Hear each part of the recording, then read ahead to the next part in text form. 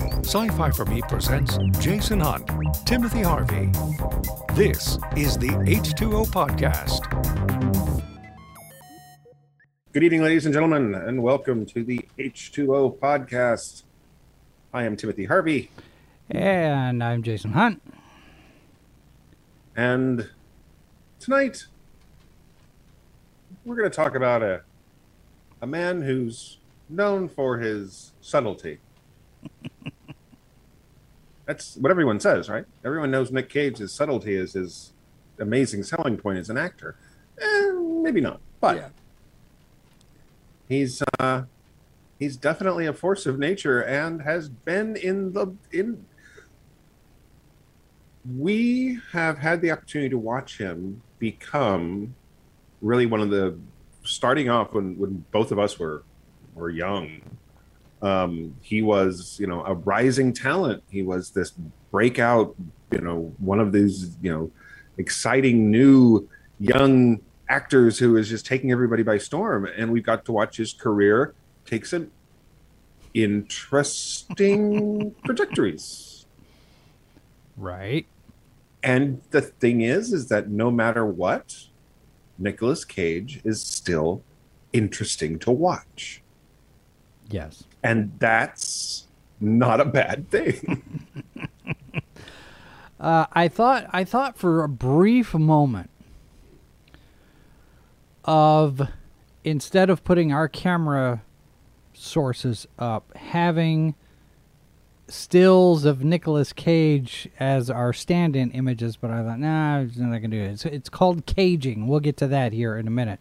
First of all, what I want to do is I want to do a follow-up here. Dave saying, thanks for mentioning John Carter and the Gods of Hollywood.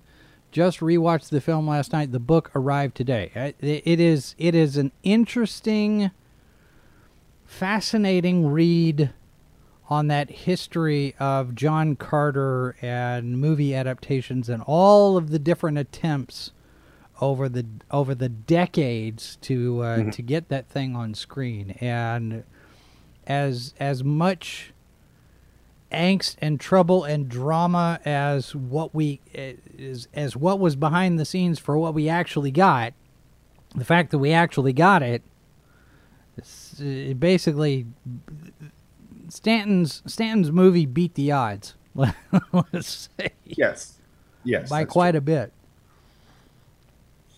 But Nicolas Cage is an interesting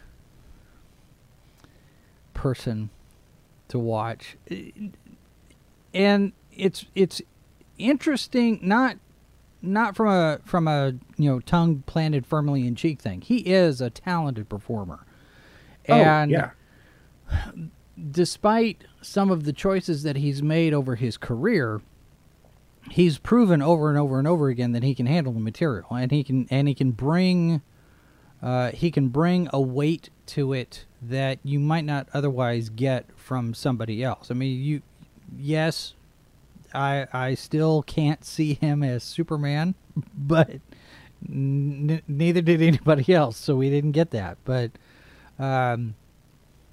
but think about it. I mean, there's in some, it's a multiverse, right? So in some universe, in probably the same universe where Eric Stoltz is still the star of Back to the Future, Nicolas Cage gave a performance as Superman that for some audience is their definitive Superman. Yeah. Because it's still no matter where well, it got dark, didn't it? Yeah. There we go. No matter which version of a character you like, it's somebody's favorite, whether it's yours or it's not yours, And so somewhere some kid grew up watching Nicolas Cage going, running around with a red cape, and that's their Superman. Well, and I think if you look at Cage's history with superheroes, I mean,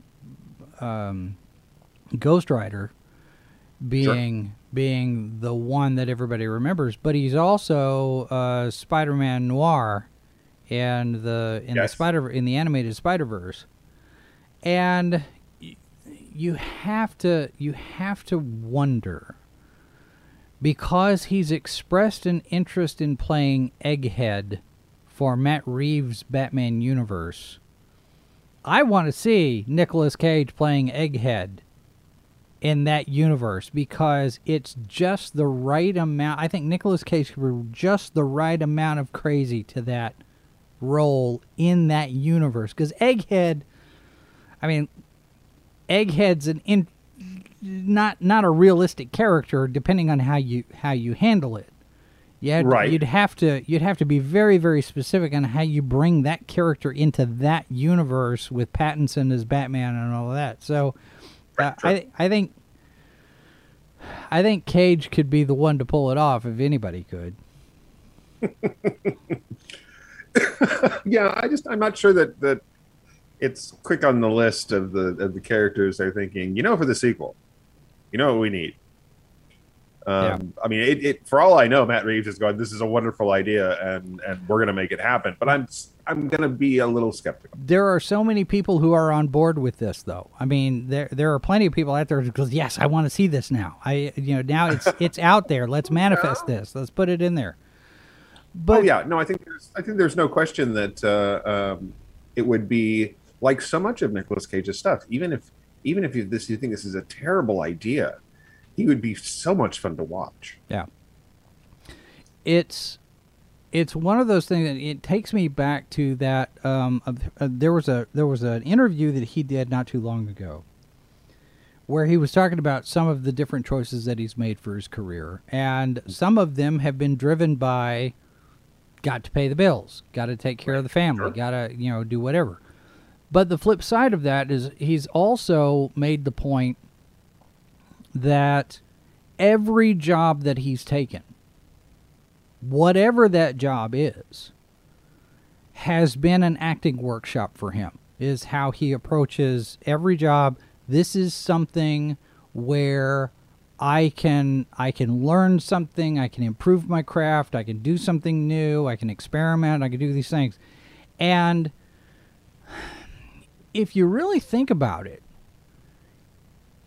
if anyone were to take that kind of approach to their job or their hobby or whatever it is that they do during the day, you might get more out of it than you otherwise would, because it's all in how you approach the task. Right. Well, I think that we talked about character actors a few episodes back. Mm-hmm.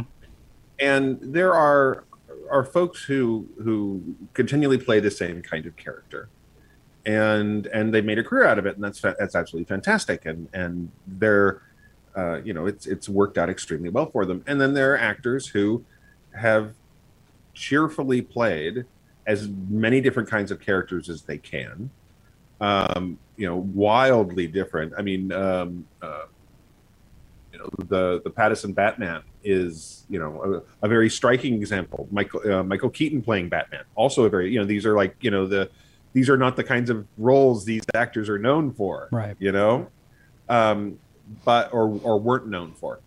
And Nicolas Cage, especially when you look at his early career, he's got a lot of different kinds of things he's doing, and he's kept that going on. Now he sort of leaned into the more extreme kind of, big, the Bruckheimer stuff, the crazy roles. Yeah. But quite frankly, it's the same thing. Like when playing the bad guy is a lot of actors just love to play the bad guy because sometimes the bad guy is the most interesting character. Yeah. Yeah. You get to choose the scenery. The extreme characters, and Nicolas Cage has played a lot of extreme characters, are the same way. Whether they're the villain or not, they're often the chance to really kind of flex your acting muscles, to sit there and honestly, if you spend the entire time running around with your eyes wide and screaming, that's could often be a lot of fun as an actor. And I mean, some of my favorite roles in the acting stuff that I've done have been, you know, the more extreme things. The more, I mean, I haven't done anything like, super extreme. But I've played bad guys, and I've played characters who are mentally unstable, and Yeah. or have an obsession. And those roles are often a lot of fun to sink your teeth into because you get a chance, like so many actors do, to play somebody who isn't you, Yeah. and to really push that kind of those emotional buttons that you don't normally get to push for yourself. And Nicolas Cage does like to go a little bit into the method school, which concerns me a little sometimes. But I have more frequently of late have considered assuming more of a villain role in certain things, and I'm resisting that temptation quite a bit. But I did get a wood chipper, so latent tendencies, I guess, maybe, I don't know. well, we people start disappearing from the neighborhood. I don't know what you're talking about. Well, and that's the other thing too. Is you look at Cage's earlier career. You know things like Raising Arizona, Sure. which is very exaggerated performance, and it's a comedy, but it's also a farce, and there's a lot of the slapstick and all this. And then you turn around and you got Leaving Las Vegas, which neither of which are genre, but it shows the kind of range that he's got, so that when he comes in and does something like a Ghost Rider, you have troubled history, mental, maybe some mental stuff, some guilt, and now he's out for revenge, and we're gonna make a play to pull one over on the devil. I mean, you've got all these different layers that he can bring to Johnny Blaze that maybe some other actor doesn't necessarily do. I mean, Sure. listening to the Carpenters as his release valve, I'm like, oh, that's interesting. And I think, if I remember right, that was Cage's idea, to have the character listen to the Carpenters as a counterpoint. Flaming skull head, evil, soul sucking monster. Right. Listen to the Carpenters. It's that contrast, Sure. right? And yeah, The Rock is a good one too. Not Dwayne Johnson, but The Rock. Where Well, he The does, Rock is one of the 1.5 good films Michael Bay has made. well, and it's an excellent James Bond film. It's a great James Bond film. Michael Bay, in my opinion, has made 1.5 good movies. Half of the first Bad Boys, and The Rock. I didn't unlike the Island. See, the problem with The Island for me is that it is so blatantly a ripoff of what is it, Cronus? Something. It's essentially it's an unauthorized remake. Mm-hmm. And it's so just and it's predictable. Now it does have one of my favorite practical effects, and it's worth watching. There's the highway scene where they're being chased, and they push off the big axles, right? And if you watch the special features, you see how they did it, because it was a practical effect. Yeah. So you have this thing bouncing down the road, and it hits a truck, and the truck goes bam and flips up over it. Well, they had a metal plate in the road that shot up. And so I was just like, okay, that's pretty cool. Yeah. But yeah, I mean, it's like so much of Michael Bay's stuff, as far as I'm concerned, it's gloss, but no substance. And that's fine. And there are plenty of times when I am more than happy to have gloss and no substance. I like pretty dumb things too, but not to mention the fact that Transformers films are just an abomination unto. You know what I'd like to see? I'd like to see Nicolas Cage take on the Invisible Man. So in the Claude Rains range, not Kevin Bacon or any of the other Invisible Man performances we've had. I think Nicolas Cage could do something comparable to what Claude Rains did in the original. Oh, I don't doubt it. I very much think that one of the really nice things about Cage as an actor is that he actually can. He has range where he's gotten this, reputation for playing all these weird, crazy people. Which sounds, you say it like that, and it almost sounds like Jack Nicholson, weird, crazy, who also has his own reputation for playing a lot of those kinds of characters. Right. But Cage can actually do very, very subtle work. And I think that one of the things that, especially as you're watching the early parts of Claude Rains' Invisible Man, when it's before the big, unwrapping reveal where he's goes right into that. Yeah, exactly. The over the top stuff. There's a lot of subtlety to the performance because it's all voice and movement. You can't see his face. Yeah. You can't read his expression. And Cage has the talent to do that. We've seen him do it. It's just that you don't necessarily, those aren't the things that necessarily stand out compared to the more extreme kinds of characters. So Leaving Las Vegas is honestly, it's one of my favorite films of his. Didn't he get he got a nominated? Did he get a nomination for that? Or did Elizabeth Shue got a nomination? He got the Golden Globe for Best Actor and the Academy Award for Best Actor. Okay. Shue was nominated for Golden Globe and Academy Award for Best Actress, but she didn't win. But he's so good in that film, and his character is very, very rich.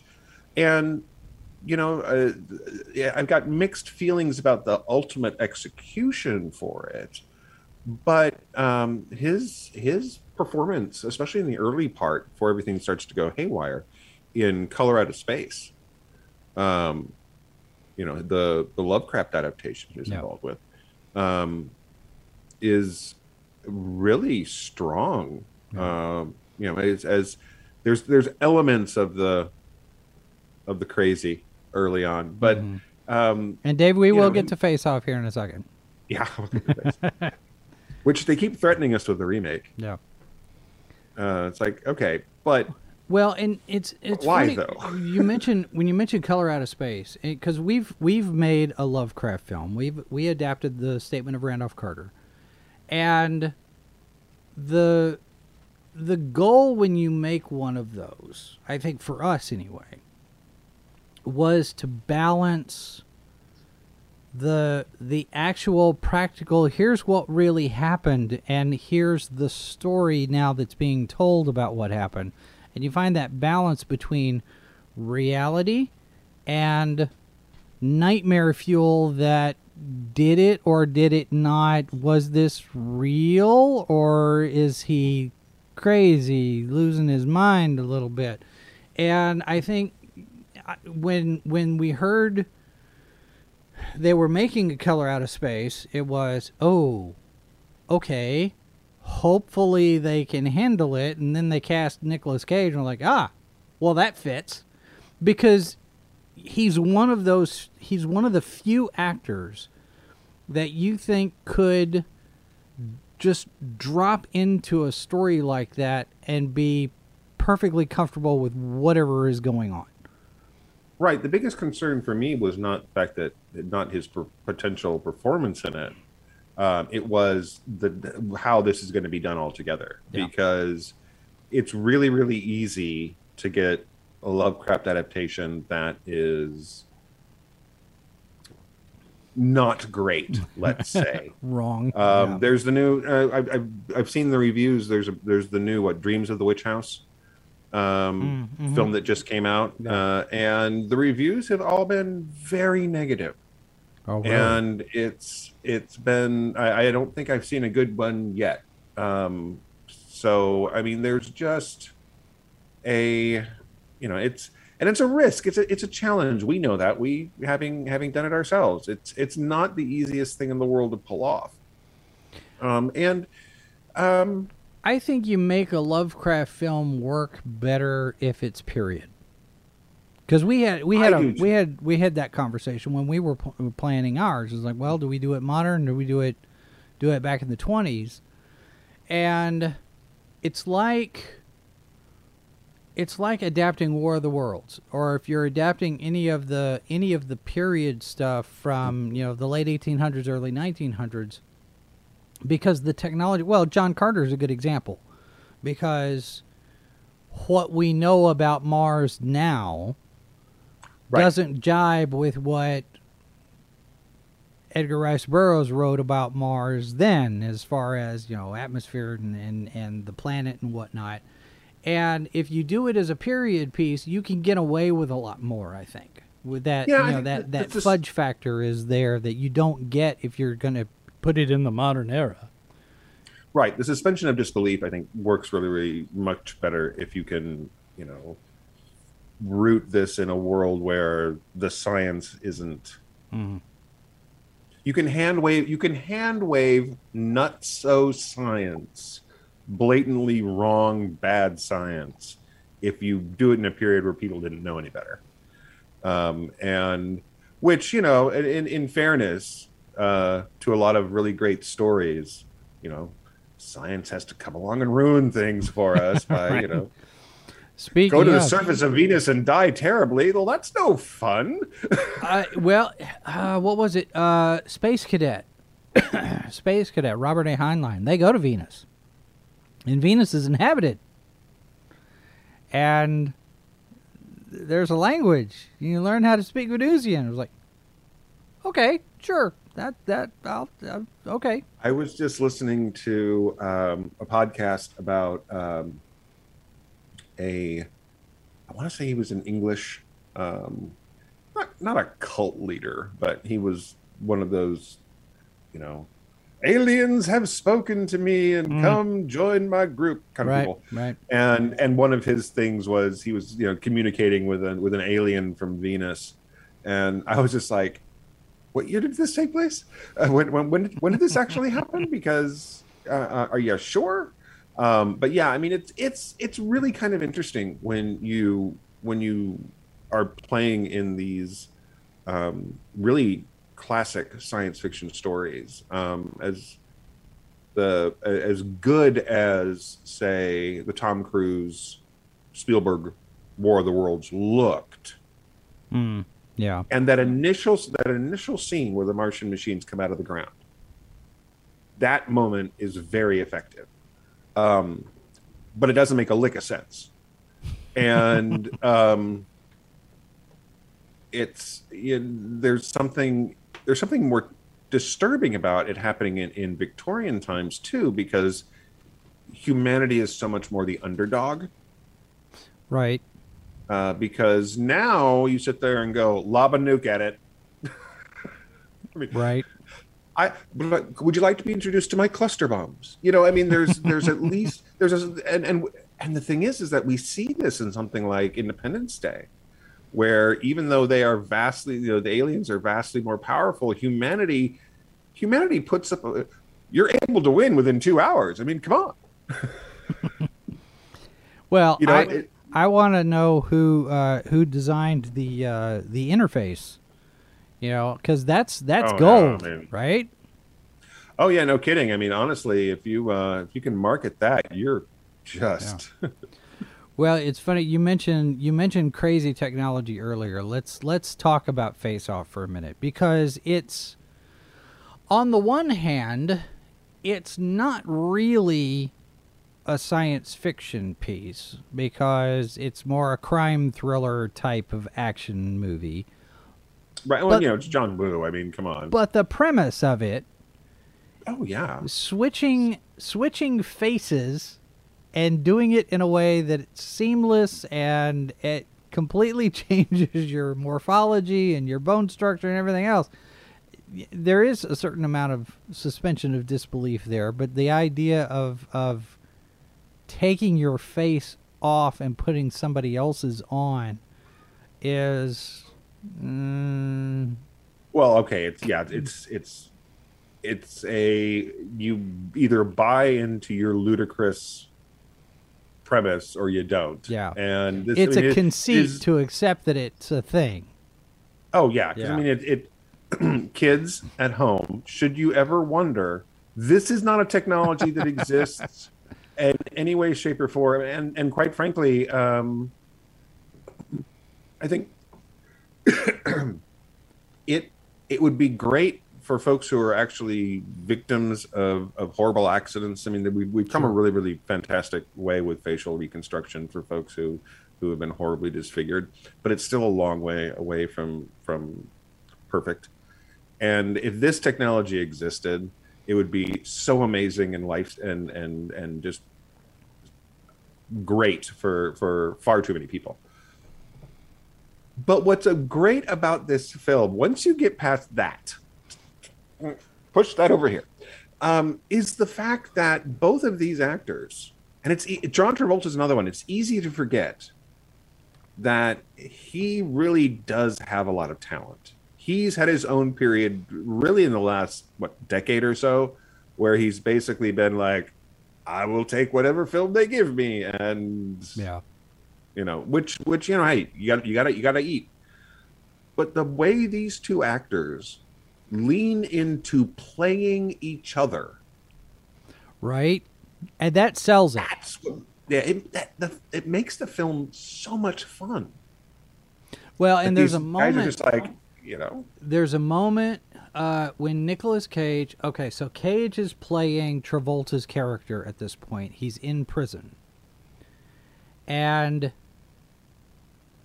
this is the cop, and he's trying to get information so he can get out of the prison and go find the bad guy, right?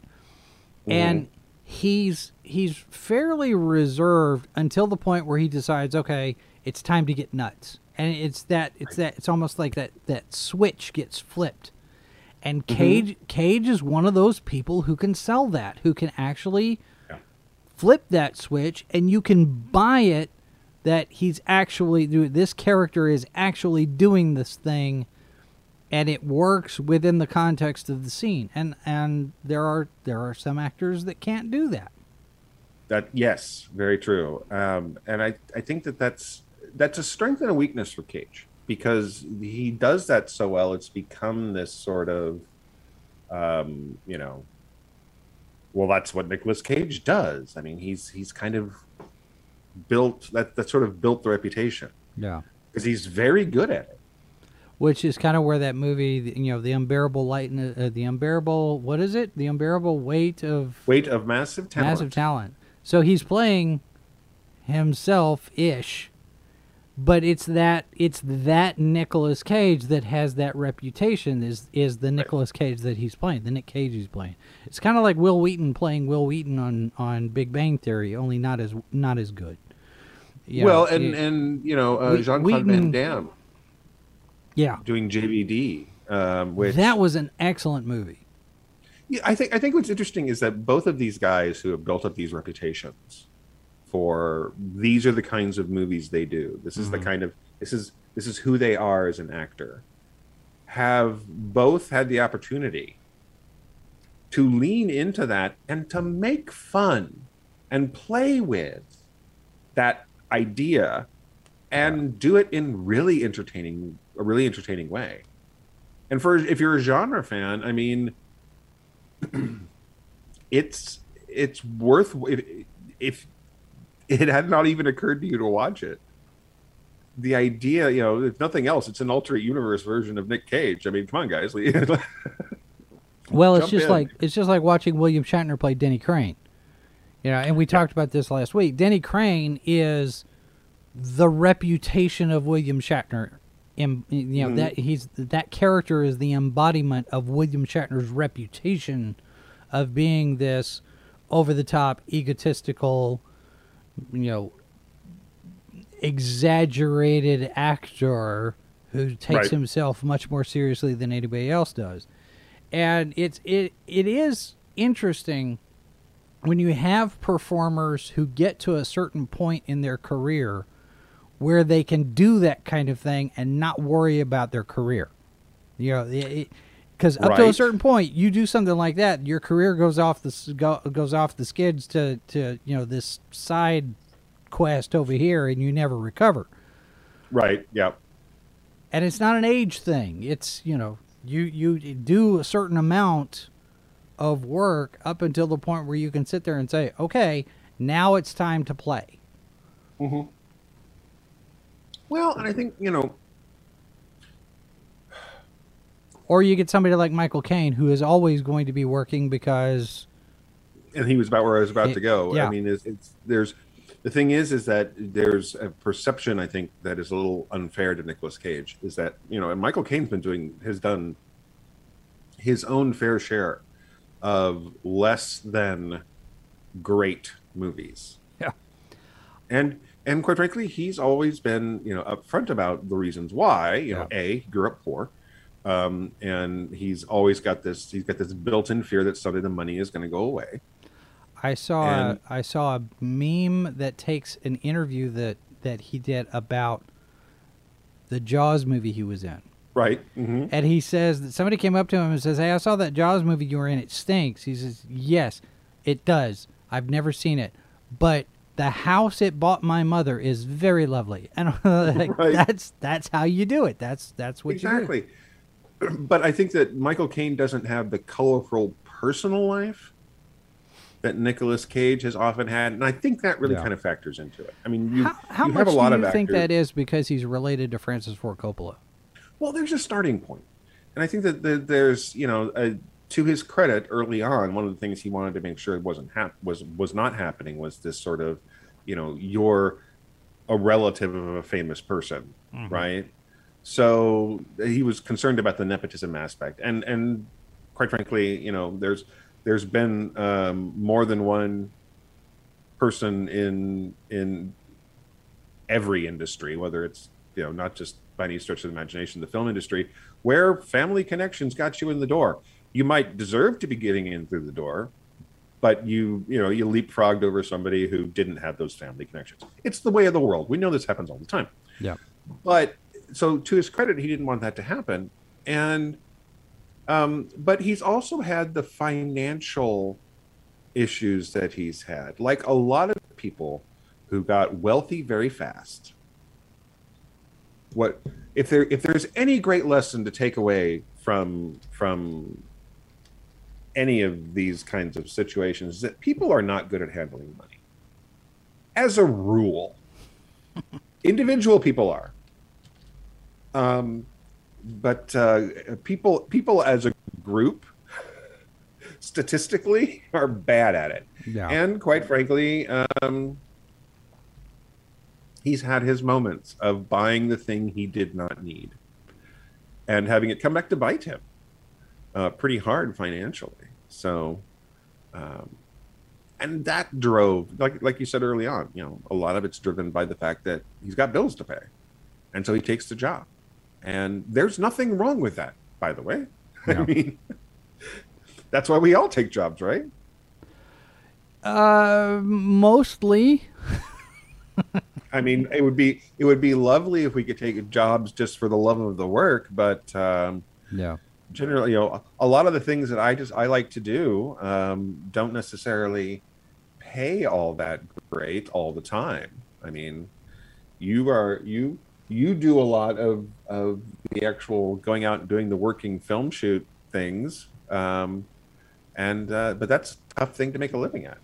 Yeah, it is, and it's one of those things where being a freelancer, as hit and miss as it is, I mean, it pays pretty well. The stuff that it's nice work when you can get it, right? But like we were talking about before the show started, my next one is tomorrow. Is Tuesday night. We're loading out, so basically we're packing everything up for Motley Crue, Joan Jett, Def Leppard, and stuff out at the baseball stadium, and we don't start until 10:30 tomorrow night. And who knows how long it's going to take? I mean, it's going to be probably 4 or 5 hours. So, you know, I won't get home until 3:30, 4 o'clock a.m. Right. And then Wednesday, I've got a show at noon. So I'm like, oh, that's going to hurt. So right. Yeah. I mean, I just spent a weekend working, running the film programs for the KC Fringe. And even though I only really had about 4 hours each day of the actual festival, there was all the running around and all the prep work and the stuff you had to do before things start and that sort of thing in a building that was not the coolest of places. And that's, it just becomes tiring. So it's a rough thing to do on a regular basis, as much fun as it is. I mean, we both know folks who do that stuff all the time, and they're also out there doing the freelance thing and working much harder. But yeah, it can be a challenge, no question. But yeah, I mean, and again, Nicolas Cage is doing what he loves. He gets to go out and do this stuff. I mean, he's actually not hurting for work. No. I mean, you've got, and there's still a rumor, and there's the fan casting, the people that would like to see him come back as Johnny Blaze in the Marvel Cinematic Universe. I don't know that it's going to happen. I'll be honest. That is one of the areas where I honestly think he was miscast.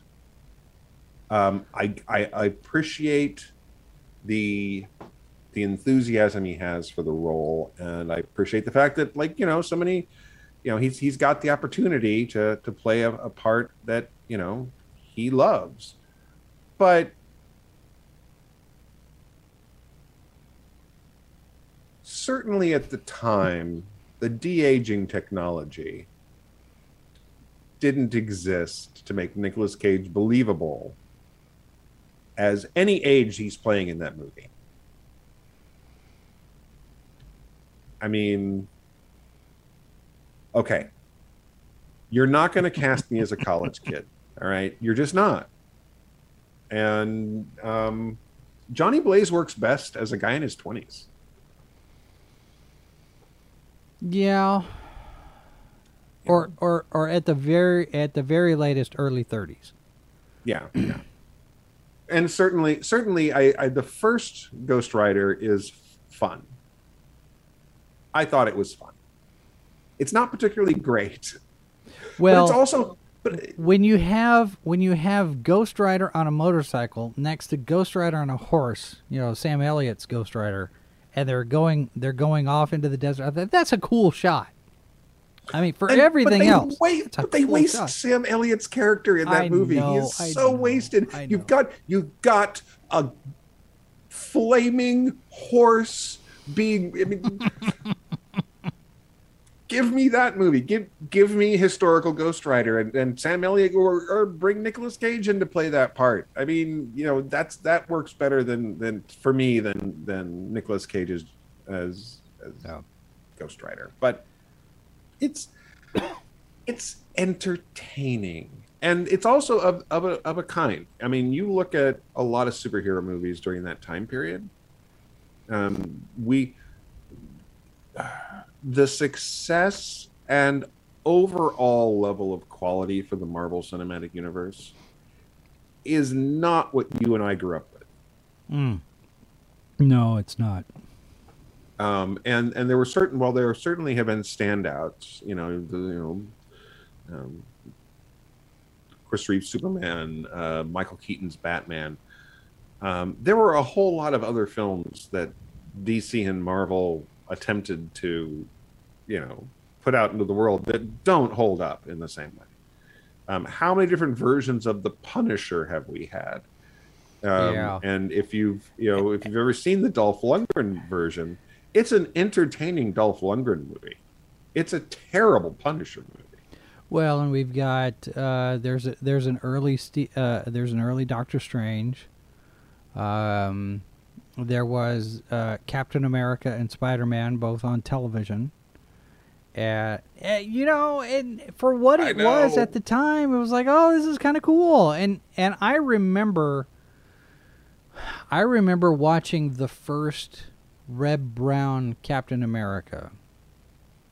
Mm-hmm. And when they changed his origin to be the son of the World War II hero, I thought, hang on, that's not right. But in the context of the story, it made a certain amount of sense because you didn't have to do, in retrospect, I look at it and if they found him in the ice, then you'd have to spend half an hour getting him to the ice and doing all this period piece stuff and then getting him back out. Kind of like what we did, in First Avenger with Marvel. Right, but at that point, we'd already been introduced to the character, so you were able to go back. Yeah, you'd already done some of the heavy lifting that you didn't have to do in that film, and because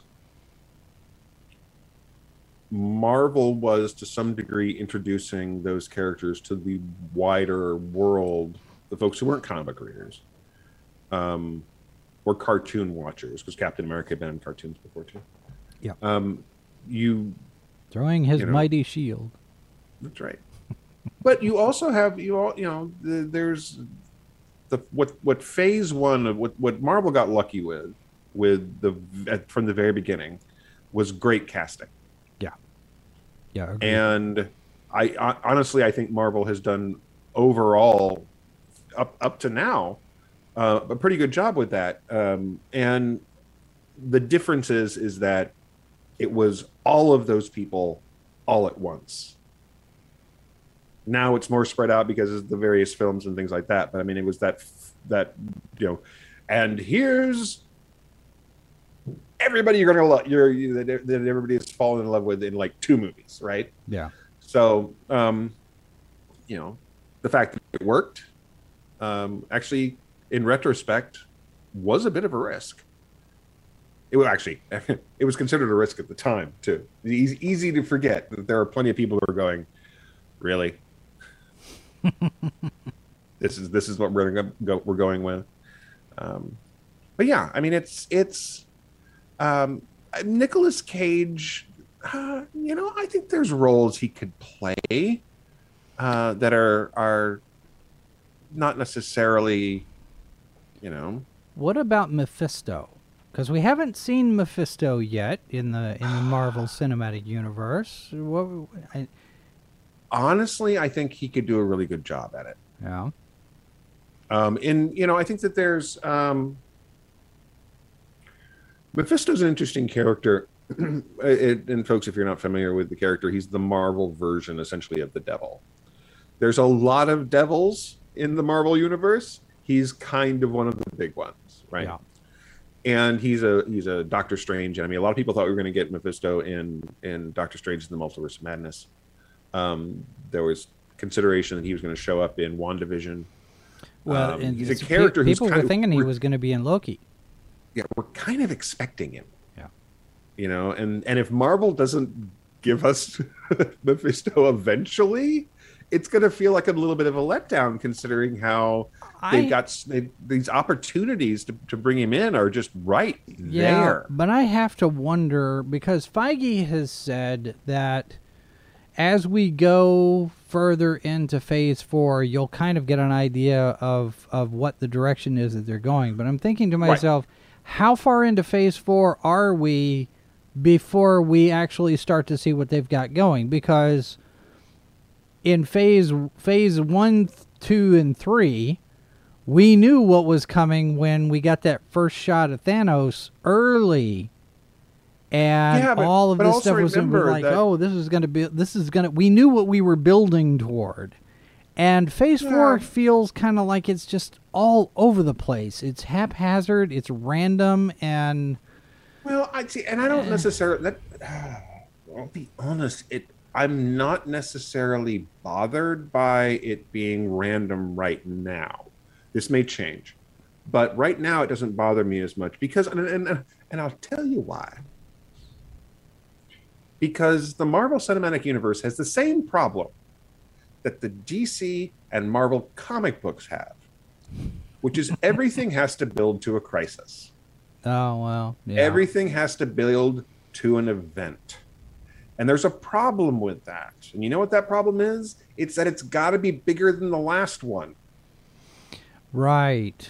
And it's one of And those this- things where, again, we go into this Hollywood learns the wrong lessons. The comic book industry the same way, and we've talked about this before with Dark Knight Returns and Killing Joke and Watchmen and Right. anything really by Alan Moore. Dark and gritty sells. And suddenly everything was dark and gritty past, the late 80s, early 90s, and we still haven't recovered from that. But It's like if they had just sat down and actually asked Alan Moore what he was actually trying to say, and he'd sit there and go, well, I'm trying to give you an allegory about ... Yeah. And they would have sat there and went, oh, okay. He's like, I was using the But dark. they did. I was using the bad things to make you guys didn't read the book. and he's done plenty of interviews where he's done exactly that and said, Oh, yeah. "Hey, this is what it was supposed to be. Y'all didn't do it right." It was oh, I regret ever writing it. Oh, well, and the thing is that, I mean, this is the guy who basically got chased out of comics. Yeah. Because, he was treated very poorly by the studios. There's by DC. And there's just, this is one where Marvel doesn't get to take any blame for this one. Marvel didn't do this. This was DC. Yeah. Previous administrations at DC, but that's not the point. It's ongoing. So Right. they haven't stopped Right. it. But I mean, who else? he's moved into movies, and Yeah. we'll let him. Another character that I could see Nicolas Cage playing in the comic book world is Digby from Fables. The big bad wolf detective. So I would say he's a little bit old. Now I say that, but if you cast him with the right Snow White, Yeah. then it is Snow White, right? Yes. Which one is it? Yeah, it's Snow White. Fables is back, and I haven't had a chance to read any of the new stuff. I haven't either. Um, But who would you but, cast as Snow White? If you're going opposite, you know who you could. Well, no, you couldn't. Who would you? Jennifer Connelly. Yes. Okay. I Because- am totally on board with that. because she can play hard as nails. You don't Yeah. see her do it very often, but she's definitely done it. And she looks like what Snow White could grow into. Yeah.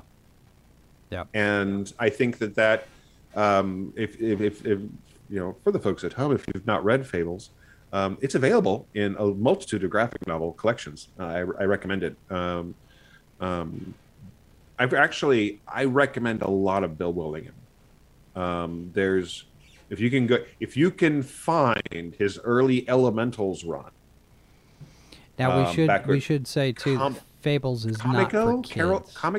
Comico, I think was the publisher of that. Yeah. But Fables is not for kids. No, Fables is not for kids, and if you ever Once Upon a Time, was it Once Upon a Time on ABC. Fox? ABC. ABC. When that came out, there were a lot of Fables fans who sat there and went, Yeah. Well, there's actually quite a bit to that because Willingham had meetings with ABC to adapt Fables and then didn't.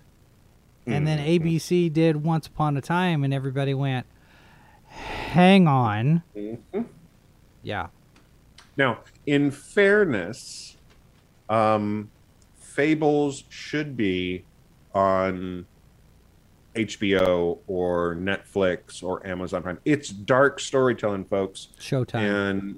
And it's got places where if you want to give it a faithful adaptation or at least play with some of the same themes, putting it on network television is probably not the best thing to do. You're gonna lose some of the more interesting storylines. I mean, when one of your main characters is the entity that pretty much all witches are, the ones who eat children, she's the one that basically is the example, and she's one of the good guys. Yeah. Yes. Well, yes, there's a certain number of babies she has to eat, but she's on our side. Well, the places that story goes, and I haven't read all the way through. I think I've got the first collected edition. I need to go and find the rest of them. But the battle between different forces and the results of, who aligns with whom and who ends up dead and how. Right. This would not play on network television. And that could very well be why ABC didn't do it. And they went ahead and they went with their own thing and didn't do Fables, because it can get dark and bloody, and Snow White can be ruthless. Oh yeah, well, and as an example of another character that he could play in there, he could also play Geppetto, because the Geppetto in Fables is not the fun Disney version that we all Yeah. It's, and I think that's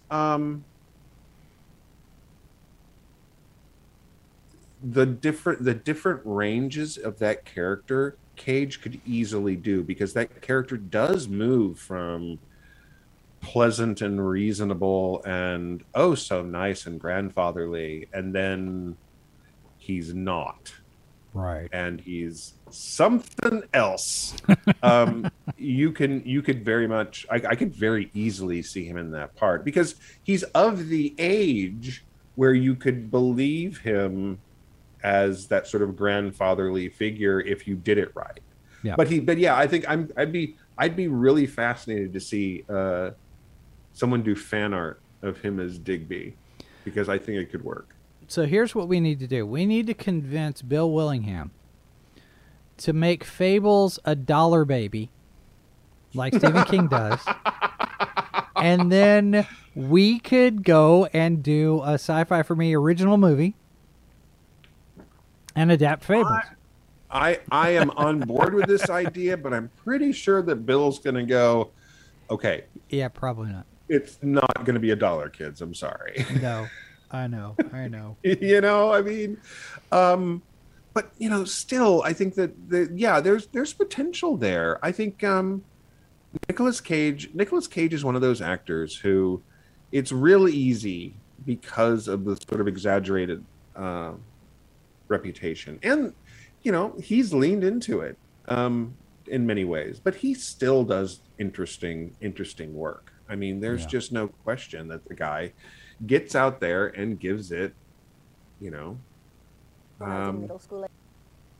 everything he's got. I mean, the last few years, if the closest thing that anyone's ever got to a Five Nights at Freddy's movie is Willy's Wonderland.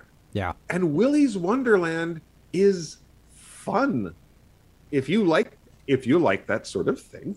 Willy's Wonderland is Nicolas Cage, and clearly Nicolas Cage is having a good time. Doesn't he have no dialogue in that? Isn't he completely? Yeah, he's mute through the whole thing. He's one of those silent and deadly killers. It's great, but he's also this is a guy who did Pig, which is a surprisingly deep movie. If you've seen the trailers, if you've just read the synopsis, it doesn't give you the emotional sense that the film actually has, which is really, I was surprised by. Yeah. I mean, because I went in with a certain set of expectations, and the film surpassed them. And so, I mean, it may not be to your tastes, that's fine, but there's also just, you know, there's something there that I was really surprised by how emotional that film actually plays out. And you know, it's the irony is when you look back at everything that Nicolas Cage has done, and you watch some interviews that he's done lately with regard to the press junkets that he's done, the interviews that he's done,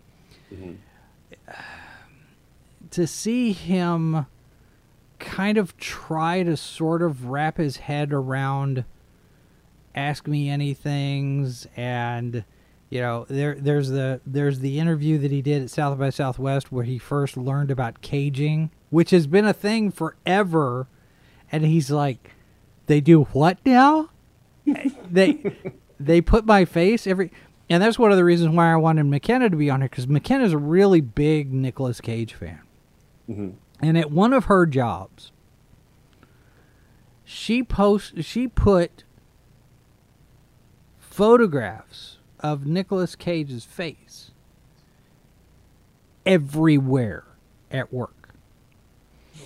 And people were finding them 2 years after she left. Right. They were still, you know, little hidden. I mean, she hide them everywhere. And you open up the door and there's Nicolas Cage staring at you, or you know, and him just finding out about it. There's something charming, almost, about him being such an innocent when it comes to the social media stuff. He's like, I don't do any of this stuff. I this is beyond me. I don't touch social media. I'm not doing this. And for him to do the Ask Me Anything, and some of the answers to the questions I thought were a little, very Nicolas Cage. You know, it's that, yeah, okay, I'm gonna, there's a certain amount of snark in some of the answers because it's such a surreal thing for him. And I think if all of us approached social media as if it's a little bit of a surreal thing, I think we'd all be a lot better off. Well, it is a periodic reminder that the internet, while an interesting place to find many, many things, is a virtual world. It's not the real world. Right. And I think there's no question that for people may have had their doubts from time to time, but you know, Nicolas Cage living in the real world as opposed to hanging out on social media. One could learn a lesson from that. One could. Yes. Yeah, I'm looking forward to seeing the stuff he does. I always find him interesting to watch. There's no question. I think that there's been quite a few films that I have not particularly been a big fan of early on. Because I mean, we'd seen him in Peggy Sue Got Married. We saw him in Raising Arizona, and these are films that really just excite a lot of people. He did Moonstruck, and his fan base just kind of really exploded. Yeah, it was already building and growing, but I think Moonstruck really just pushed things. And then he did Vampire's Kiss, and I think Vampire's Kiss is an interesting movie that I don't like. Okay. I mean, I was just like, all right. But it's an interesting film, but it's not one that I particularly care for. And they did Wild at Heart, and it's like, okay, you know, Whiplash. You can't always get, and not every film that you're an actor you like is going to be in is going to be good, right? Right. I mean, Michael Caine made On Deadly Ground, which I think is nominally might be worse than Jaws 3. That says a lot. Steven Seagal made 1.5 good movies. Both of them were Under Siege. Under Siege is pretty good. I gotta say. Under Siege is very fun, and then Under Siege 2, about half of the movie is good. Yeah. It's the bad guy. Yeah, The villain in Under Siege 2 is Under Siege works really well because Tommy Lee Jones is in it as the villain, as the bad guy. right.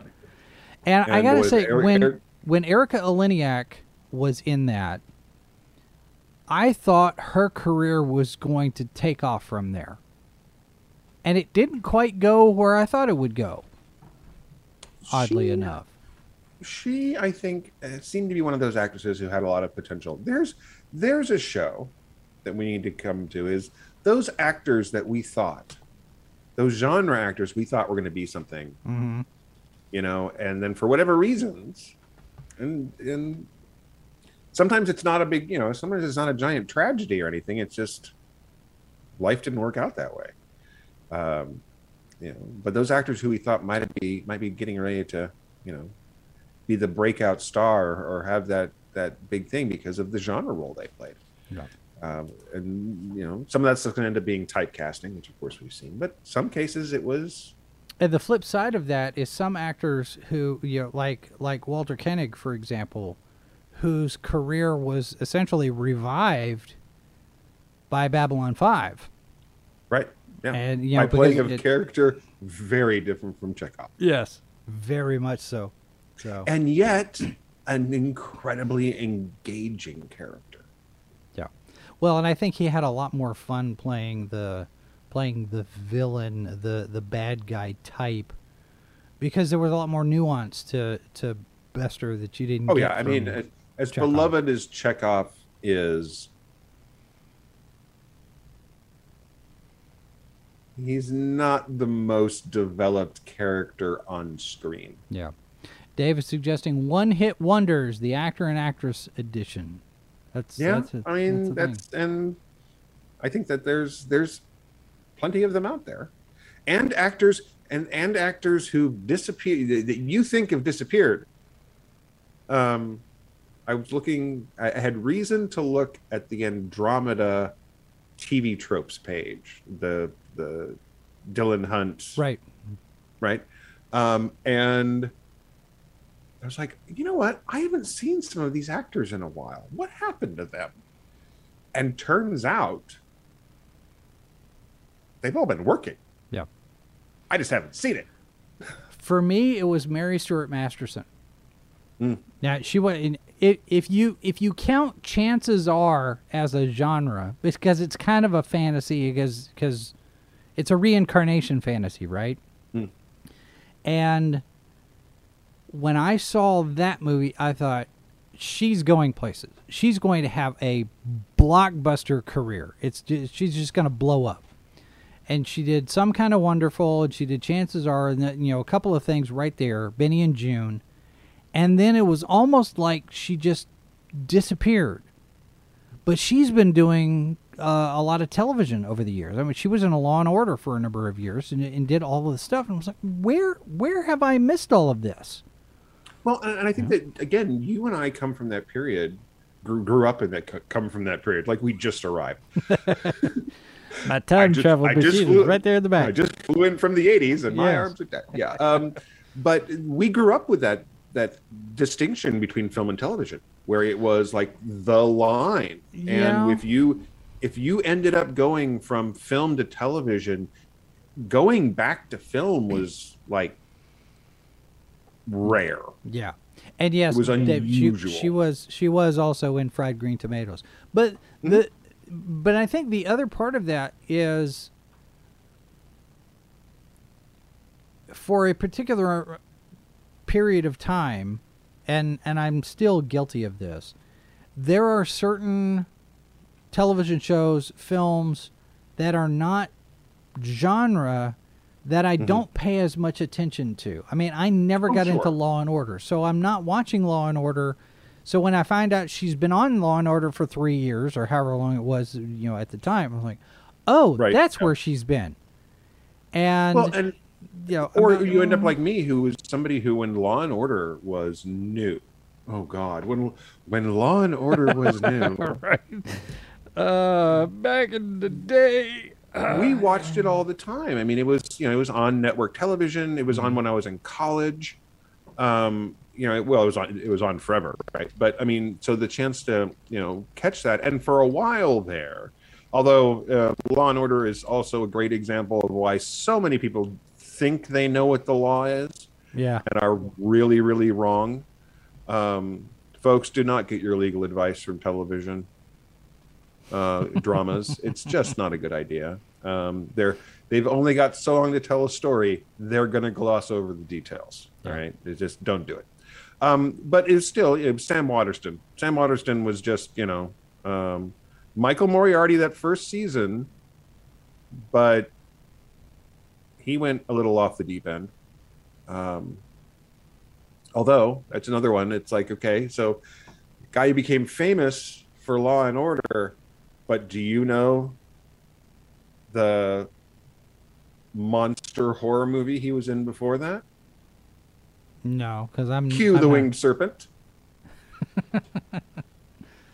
I just So- it's one of the things where it's like, well, you lose track of these people, Yeah. and then you find out, oh well, they've been working this whole time. I mean, I'm looking at her IMDb page.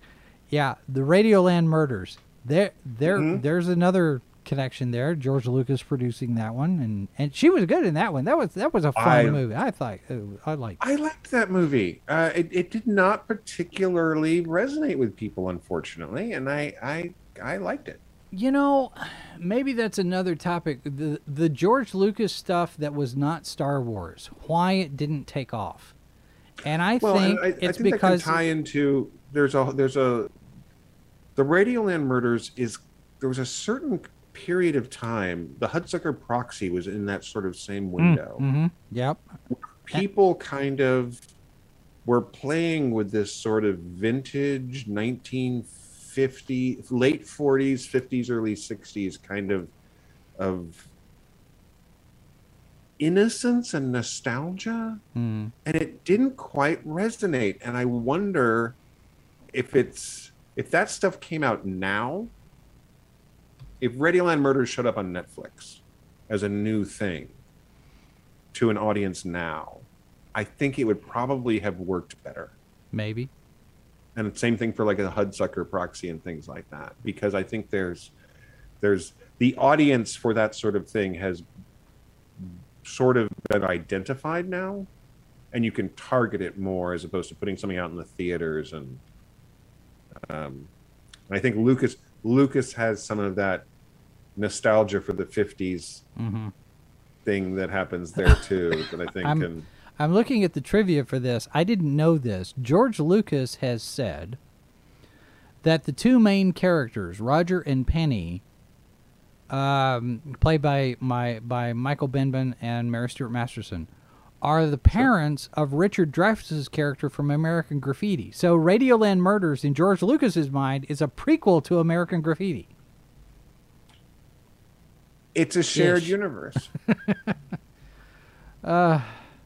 So let's see. The comic book tied in Indiana Jones and Star Wars, where Indiana Jones found the crashed Millennium Falcon.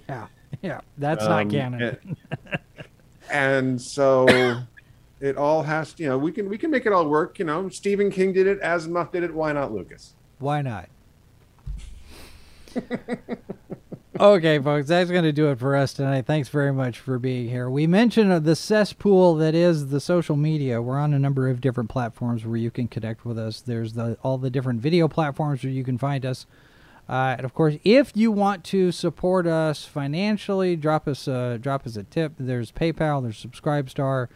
I have come to the conclusion that I'm not going to encourage Super Chat so much in the YouTube, because YouTube takes 55% of that money. So I'd rather, if you were to give us any, I'd rather keep all of it. So I guess PayPal would be the easiest way to do it. But nobody is under any obligation. We're certainly not expecting anyone to do that, but we do appreciate you just being here showing up Okay, every appreciate week that. and coming back. So I do want to encourage you to share the links to the videos.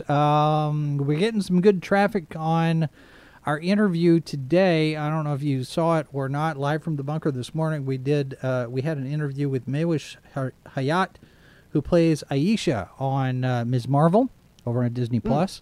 Cameron Pasha came on and was my guest co-host, and we talked to her about her work on Ms. Marvel. It was a very, very good conversation, and it looks like it's getting a little bit of traction, so go check that out. And we've got our money edition tomorrow, and over the weekend we had a new Foreign Bodies. So Hong Kong Part 2 is out there live and active now, so go check that out as well. And we will be back to do all of this again next week. And maybe we'll have an idea. Maybe we'll have a plan. We'll plan ahead. We'll come up with a topic and we'll let you know. So connect with us on socials. That's where we'll put the announcements. Thanks very much for being here, folks. Have a good night. Good night, guys.